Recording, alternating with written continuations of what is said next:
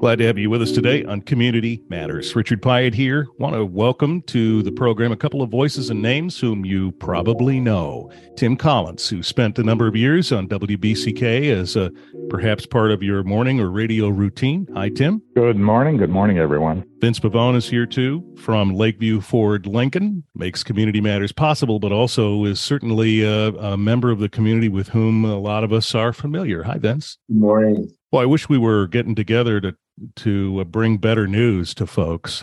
But the reason for our gathering this morning is to let you know about the passing of a longtime radio voice on WBCK and friend, David Renkowitz, whom you knew as the host of the Live with Renk program. Dave had a very short fight with cancer and unfortunately passed away this past week.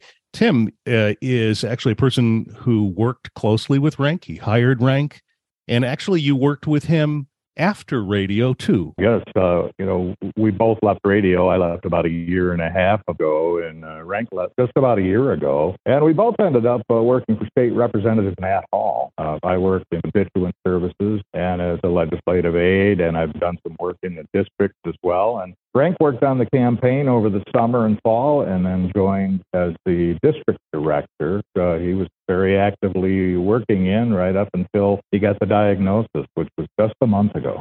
Man, a difficult diagnosis and a real shock. He obviously was very passionate, wasn't he? He was very passionate about radio. That's what I remember about him, what I remember about working with him and his show and so on. But that extended beyond radio, didn't it, Tim? He had a work ethic, and just ethic in general, but his work ethic was impeccable. And he had passion for what he did. He was a news junkie, and he wanted to look at an issue from every side that he possibly could and gather every scrap of information and evaluate it and then bring it to the audience and present it. And a lot of people really appreciated that. He used to say, I'm working round the clock on this because most people don't have time to. That's true. Interesting, Vince. You were taken by him as a listener, weren't you? I was. When I first arrived in Battle Creek in 2010, I was told you got to listen to the show. You got to listen to the show. The morning show became part of my regular routine driving into work. And then this animated, clever, smart host was on for just an hour. At first, I said, well, this is kind of like Rush Limbaugh light. But he was a lot more than that. He was, as Tim said, he would always look at each issue, and even with his listeners from all sides, he always wanted to be fair. People thought he was combative, but he was really just passionate about having that free exchange of ideas. And then a couple of years later, he was awarded the opportunity to go from 1 hour to 3 hours. He did a station in Kalamazoo and Lansing, kind of expanded his audience, and it was great. And he was able to have that many more listeners appreciate his hard work and his insight, and was able to educate people not only on politics, but all the current affairs and the issues of the day. Actually, the story about how he became a radio host is an interesting one because, Tim, as you and I know, a lot of times the folks we've hired or worked with have had careers in radio in other places, and through one way or another, we end up working with them. But that is not the way it happened with Renk, was it? No, it really wasn't. He had a successful business career in the finance area, but when his wife at the time got a job in Battle Creek, they moved the family here. He decided to try and pursue his lifelong dream of being in talk radio. And so, a lot of people, as you say, they might have done sports radio or news, or they might have been a disc jockey in the music area, might have went to the Zach Howard School of Broadcasting. But Renk didn't do any of that. He was just a news junkie who started calling the local talk show. And a lot of times when I was the program director at WBCK, I'd hear somebody call in and I'd say, wow, that guy sounds pretty good. And I'd walk down to the studio and look at the caller ID box and write down the number. And, I had a list of these things. And when the host at the time, Chris Simmons, had to take some time off, I gave Renk a call. And I said, hey, I heard you calling the show. How'd you like to come in and maybe do a little something? And so he kind of did, some vacation relief. And I usually sat in with him, to push the buttons on the board and stuff. And I realized that, hey, this guy, this guy knows some stuff, and he has a great way of relating with callers. And callers wanted to call in and let their opinion know. That is a really interesting story, and a statement about you too, because a lot of us might have not felt we had the time to develop someone, let's say, who didn't have a radio career but had a talent. So, some folks might be listening and saying, what can I do, or how can I express my condolences? When we have some plans that we want to try and carry out, and folks could be of some help with that. Well, we'd like to, get some sound clips from some of his past shows, and we're working on that right now. And we'd like to invite people to call in and talk a little bit about being a listener and a caller on Live with Renk. And so we're going to set aside a 3-hour block in his old time slot, and we're going to do just that in the next couple of weeks or so. Now, we don't have all the details nailed down yet. We're also trying to get maybe some kind of an answering machine set up so that if you don't have time to call, you could call in early and just relate a little something about your experience calling the show or listening to the show or meeting Renk. He loved to get out and meet people and talk with them face to face. And in fact, when he got off the air, one of the things he'd do is start returning calls or taking calls, and he'd talk to people quite a bit. So we're going to try to put together a little tribute show in the next couple of weeks or so. We don't have the date nailed down yet because we've got a lot of work and preparation to do in advance of that. But it's going to happen, and we're going to let people know on the Facebook pages, and we'll have a promo running here on the radio station, and also let you know when to call. And boy, we'd love to get some numbers together so we can text you the day of the show, too, and say, hey, it's going on now if you want to call.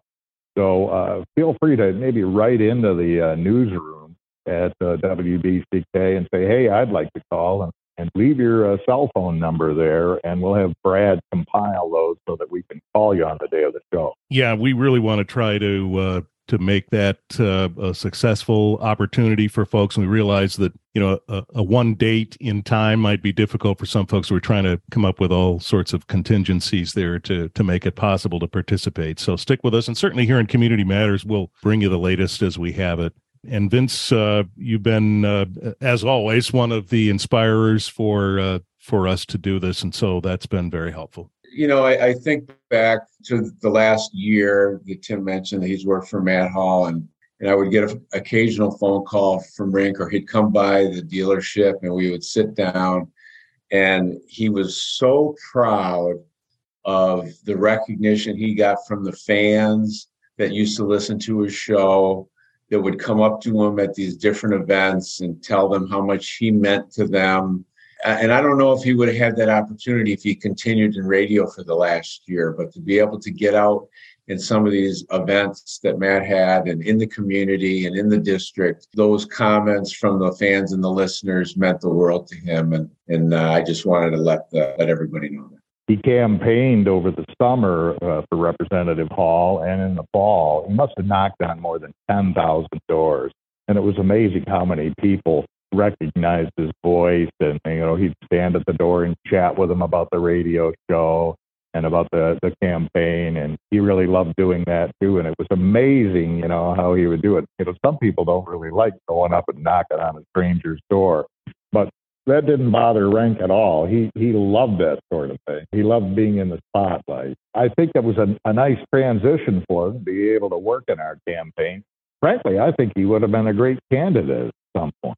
It's funny you bring that up. So now I got to tell this story. It was a Saturday and I was away. I was on the other side of the state, but my watch buzzed and I looked at it and it said, motion at your front door. And at that particular moment, I could not open my phone and look at who was at my door. And the weekend went on and I came home, and a couple of days later, my neighbor came across and he said, Renk was here looking for you. He was actually doing his canvassing, and he came to my door, and I was not here.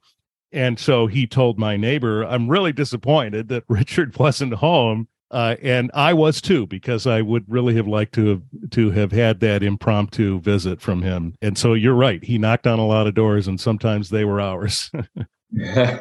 People ask all the time, well, where did the name Renk come from? And, when we first started talking about him doing a radio show, his main concern was about his family. He had young kids, and he didn't want to be a controversial figure on the air and then have people looking him up in the phone book and bothering his kids and threatening his family or that sort of thing. And frankly, he did get a lot of personal threats and terrible emails for his opinion. But so we settled on Renk, which was a nickname that he and his brothers all had when they played football at Detroit Catholic Central. And so Renk was the nickname, and that also gave him a little bit of anonymity in a way, to protect his family. And he was all about family. He really loved and cared for his family. He was a great dad, a very ethical and honest person. I never even heard him tell a white lie. Yeah, you're certainly right, too, about the work ethic. I saw that every single day, even though our shows sort of butted up against each other and I'd be working when he was preparing and vice versa. We did always make time to talk, and we worked together a couple of times, and that was it was great fun when we did.